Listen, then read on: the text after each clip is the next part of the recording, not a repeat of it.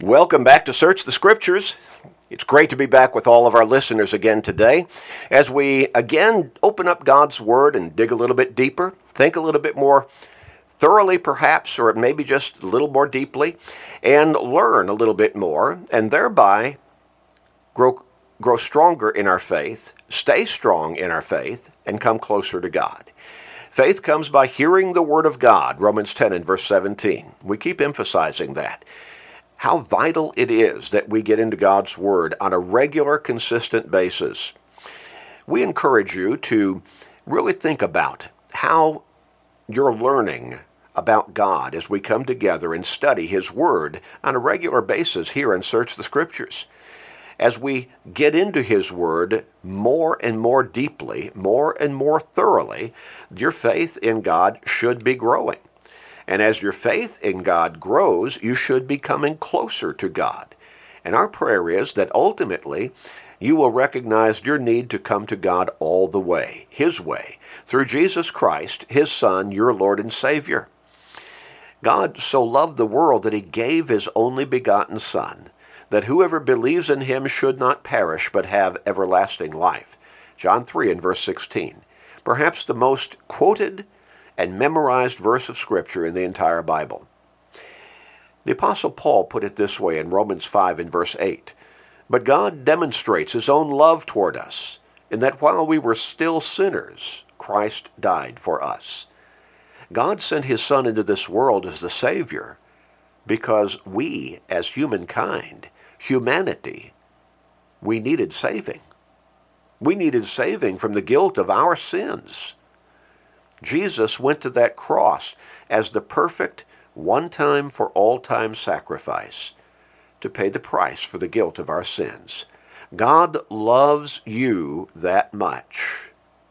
He loves humanity that much. He created us in His image. Genesis chapter 1, verses 26 and 27. Let us create man, let us make man in our image, after our likeness.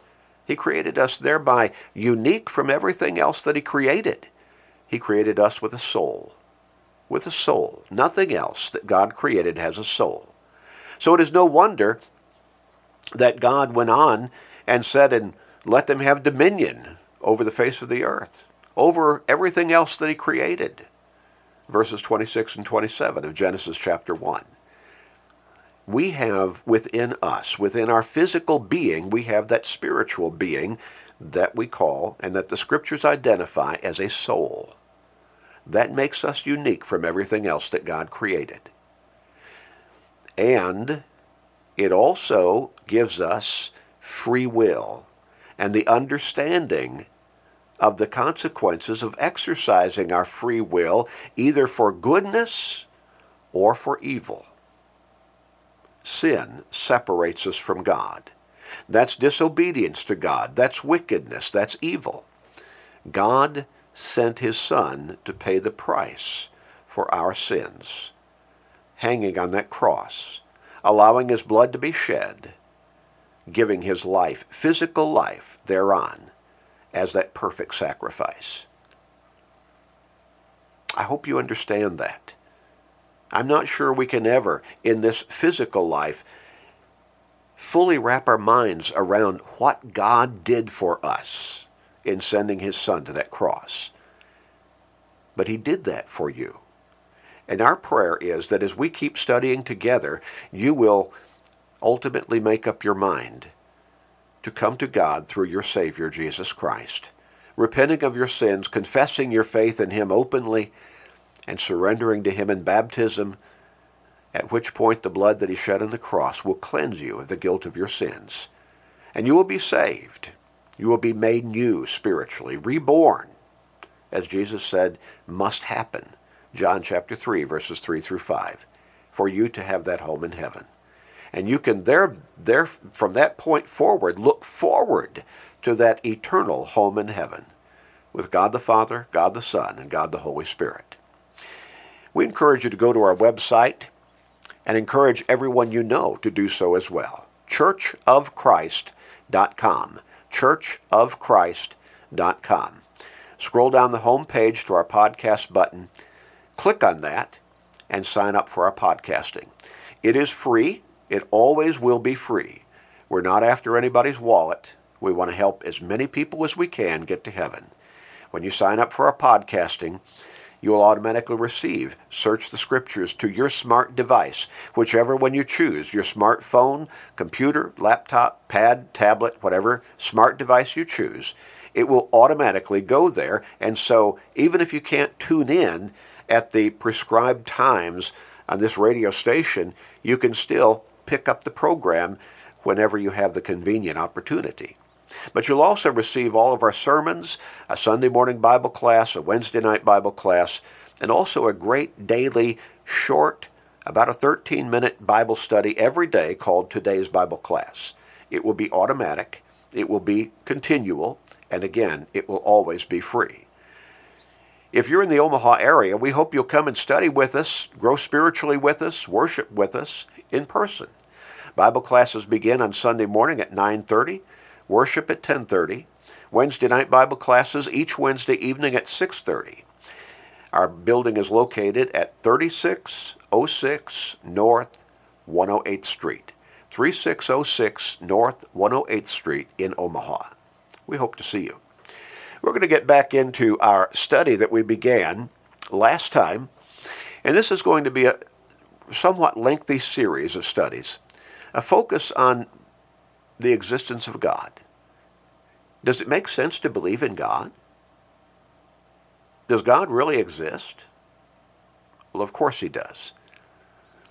But how do we demonstrate that to somebody who is either skeptical or who may just outright not believe?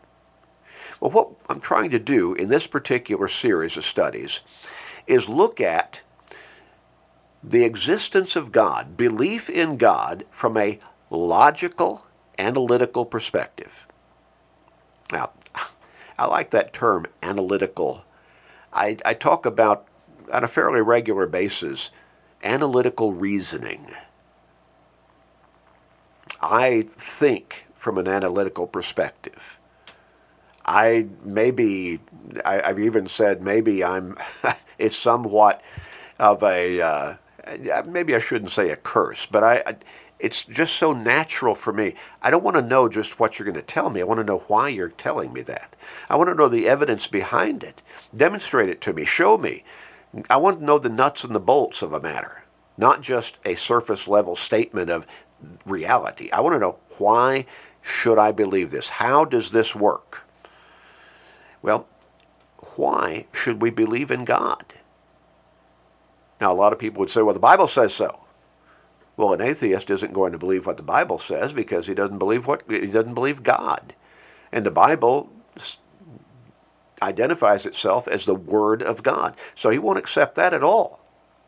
Well, how can we get across to somebody the logic, the reasoning behind analytical thinking that does not just demonstrate that God exists, but it actually compels us to believe in God because the evidence is so overwhelming? Logical reasoning. Now, as I said, when I introduced this particular subject, I talked about how people will commonly jump to scientific evidence demonstrating the reality of a designer or the reality of a creator, the reality of believing in a mind, an overwhelming spiritual being that brought everything into existence in an orderly fashion and created everything with order. Now, we'll get to that, but I'm going to push that particular segment of this study all the way to the end of our series. I want to begin with some logical reasoning from perspectives that a lot of people probably do not think about as far as demonstrating the compelling need to believe in God. Now, I'm not talking about someone being compelled to believe in God against their will. I'm talking about as the facts are laid out.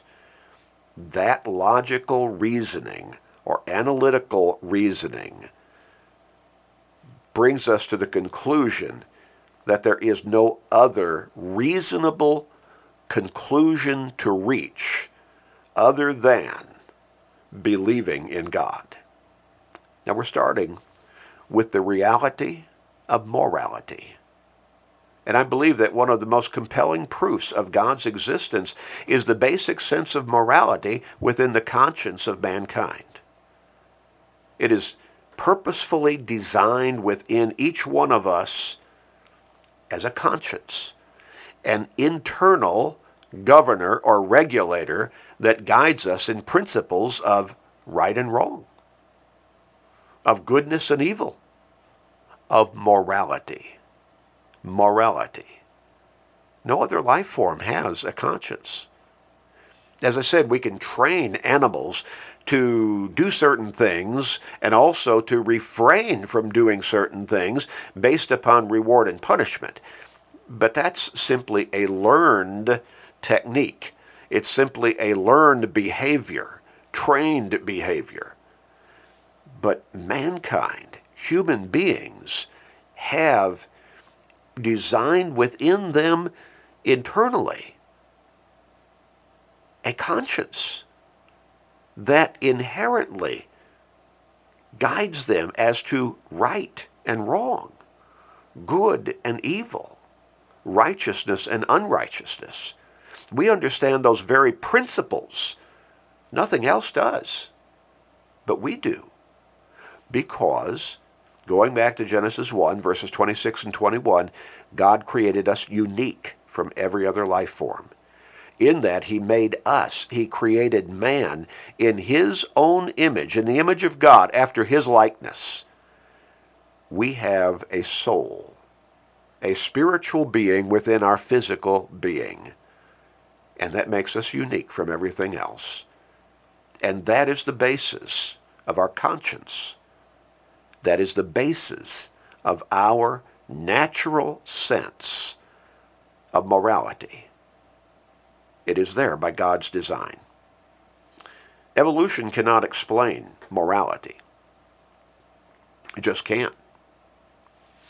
Evolution is a physical, naturalistic process. The evolutionists cannot explain how morality came to be within humanity simply on a naturalistic basis. Can't explain that. It's unexplainable from that perspective of reasoning. But when we understand Genesis 1, 26 and 27, when we understand all of the souls within the Scriptures that tell us that we have a soul, then we understand why we are moral creatures, unlike anything else on this earth. I made the point that Jeffrey Dahmer, and many of you will remember who he was, he created horrific crimes, killing people and then cannibalizing them. He blamed his horrible cannibalistic crimes on his atheistic belief in evolution.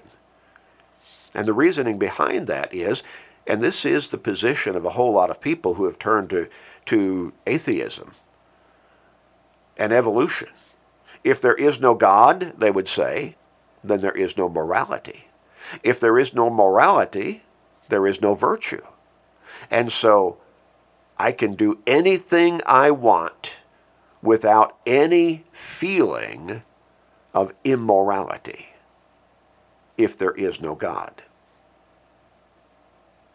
Do you see?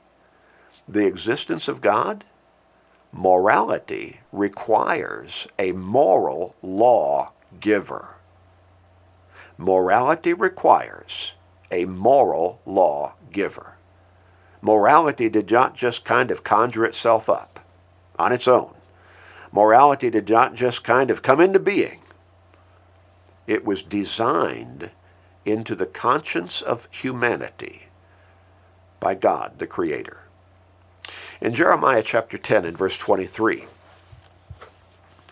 God, through the prophet, wrote this, O Lord, I know the way of man is not in himself. It is not in man who walks to direct his own steps. O Lord, correct me, but with justice. What is justice without God? Again, the atheist is hard-pressed to explain justice without God. But Jeremiah wrote, it is not within man who walks to direct his own steps. The way of man is not in himself. We need a moral lawgiver, in other words. The wise man Solomon wrote in Proverbs chapter 15 and verse 3, the eyes of the Lord are in every place, keeping watch on the evil and the good. Why are his eyes in every place?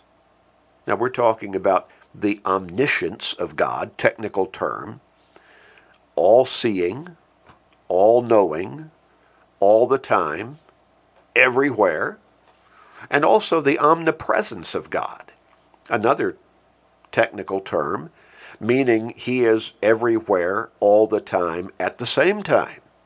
We're talking about God. We're talking about a spiritual being, a spiritual creator that is far beyond what we experience as physical human beings. But there it is, Proverbs 15 and verse 3. The eyes of the Lord are in every place, keeping watch on the evil and the good. Why? Why is God watching over everything, everywhere, all the time, at the same time?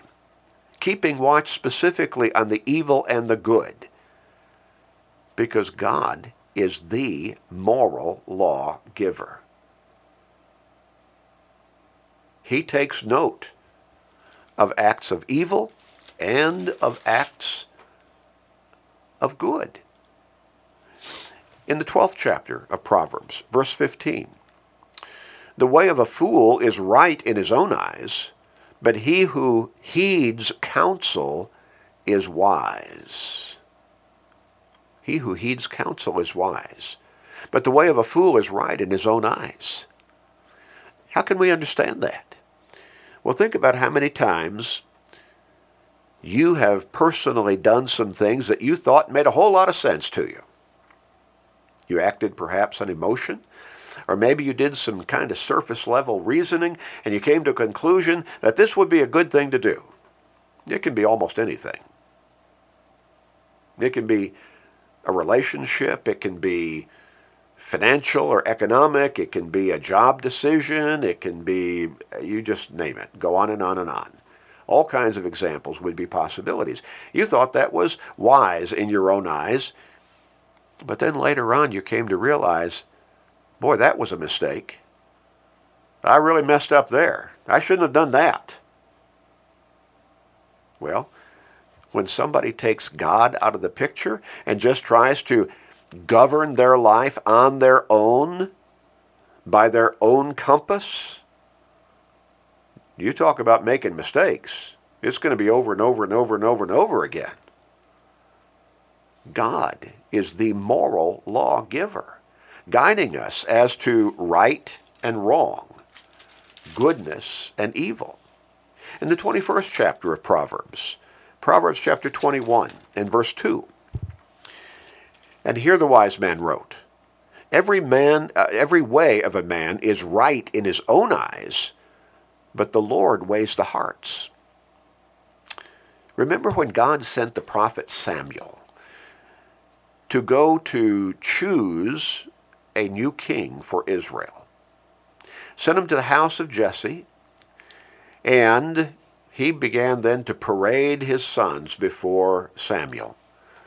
And oh, one son came out, and he was tall, and he was stately looking, looked strong.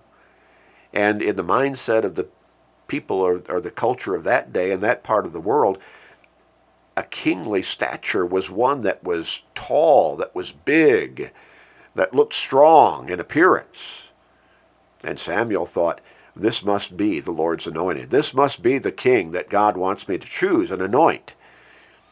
God said, I look on the hearts. You look on the outward appearance, but I look on the hearts. And that's what the wise man is writing here in Proverbs 12 and verse 15, in Proverbs chapter 21 and verse 2. He is saying, every way of man is right in his own eyes, but the Lord weighs the hearts. How many times do we act on impulse? We thought that was a good thing at that moment. Or how many times do we respond almost purely from emotion? We thought that was a good decision. Emotionally driven. But again, we later on down the road a little bit, we recognize I really made a mistake in doing that. I should not have done that.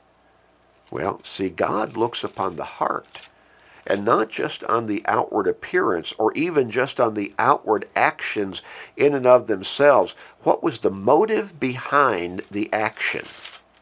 You know, there are a lot of people who try to salve their own conscience, knowing that they have not lived as they should, and so they'll try to do some good act of one kind or another, and in that way kind of cover up for what they know they've done that they should not have been doing. God looks at the hearts. What's the motive behind what you're doing? In Luke chapter 16 and verse 15, Jesus said, you are those who justify yourselves before men, but God knows your hearts. For what is highly esteemed among men is an abomination in the sight of God. Boy, we see that reality in our culture, in our nation, all around us right now. So many will tell us that some particular belief or some particular philosophy, that's a good thing. That's a moral thing. And God looks at the motive behind that. He looks deeper, and what is right in the sight of men in a lot of cases is an abomination to God. So many things in our culture, in our nation today, that not very long ago we would have looked at and said, no way can we allow that. That's a bad thing. That's unrighteous. That's ungodly. Well, now we are told it is godly. It is righteous. It's a good thing. And anybody who opposes it is ungodly, unrighteous, is bad in their thinking. God looks deeper. He is all-knowing and absolutely righteous. He sees the true motives behind a person's individual reasoning of right and wrong. And God knows the purity of true righteousness because he is truly righteous. We'll go a little bit deeper next time. Let's pray together. Father in heaven, thank you for loving us. Thank you for giving us your word to guide us.